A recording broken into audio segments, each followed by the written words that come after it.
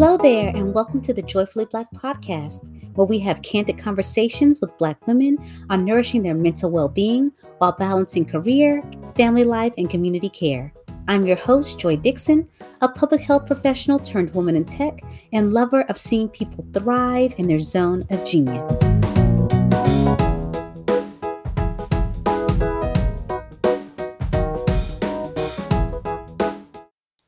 As we embark on Women's History Month, I think of the quote, "Well-behaved women seldom make history."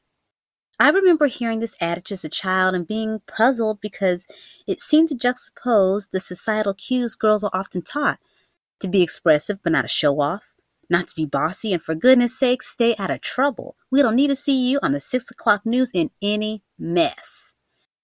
I admit the lessons being taught to many young girls, particularly in Western society, are shifting, especially as boss culture and being a bad bitch are celebrated widely in social media. But what about us?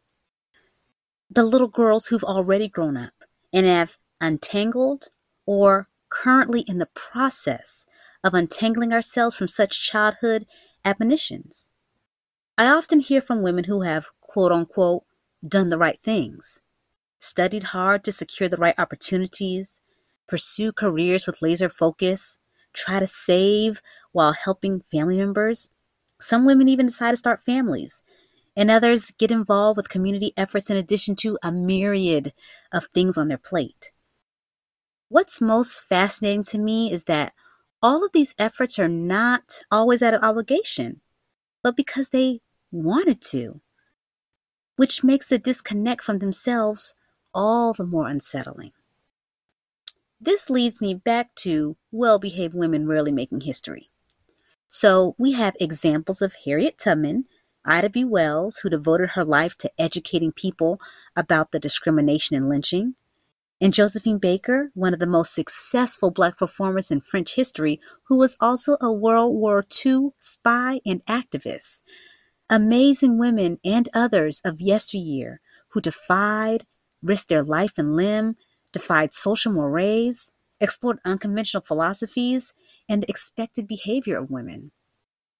We also have examples of women in today's society breaking the mold as well. Women like, of course, Oprah, Toni Morrison, AOC, Ava DuVernay, and those who you might not know like Muriel Tramy, who was a French video game designer from Martinique and is known as the first Black woman video game designer. I know that it can be daunting to wonder, how can one make history on such a large scale? But change, any change, always starts with one. One idea, one person willing to do something differently. What if your own form of making history was being an example of honoring yourself? What would that look like?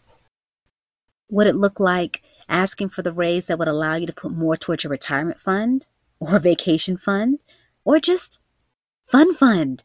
Would it look like outsourcing your housework so you can actually relax when you get home? Or for those of us who work remotely, turning off your laptop? Would it look like taking the time to curl up with a new book? That's me. Or going to bed earlier to wake refreshed? Would it look like limiting time in environments that leave your spirit drained? Seeking and actually attending therapist appointments?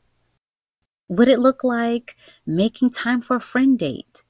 Finding an exercise routine you enjoy and will actually go to? Would it look like leaning heavy into that hashtag rich auntie life? All jokes aside, I understand that these actions can seem like luxuries and a lifestyle that's all about the go, go, go.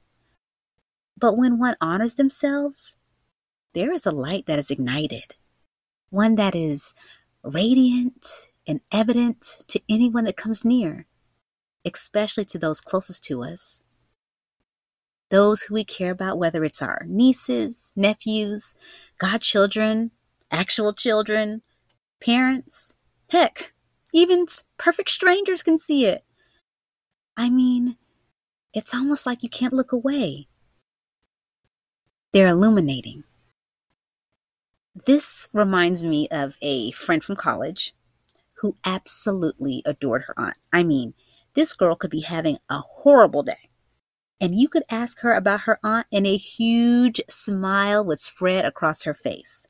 Anyway, one day I asked what she loved so much about her aunt, and my friend said, "I know what it's like to feel free by watching her.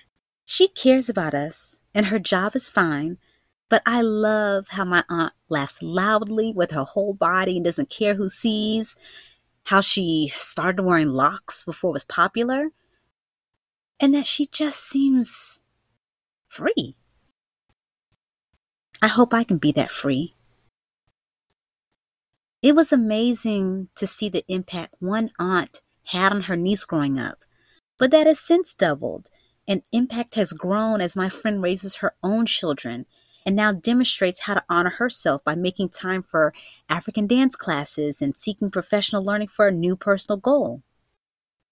You see, in our own ecosystem, we're making history by showing it's possible to care for our communities as well as ourselves. In episode 8 with Tiffany Lanier, our quick question was, what do you need in this season to honor yourself? Is it connection? Is it quiet time? Is it space to vent? Is it a break from a packed schedule? Is it finding a faith community? Is it fun?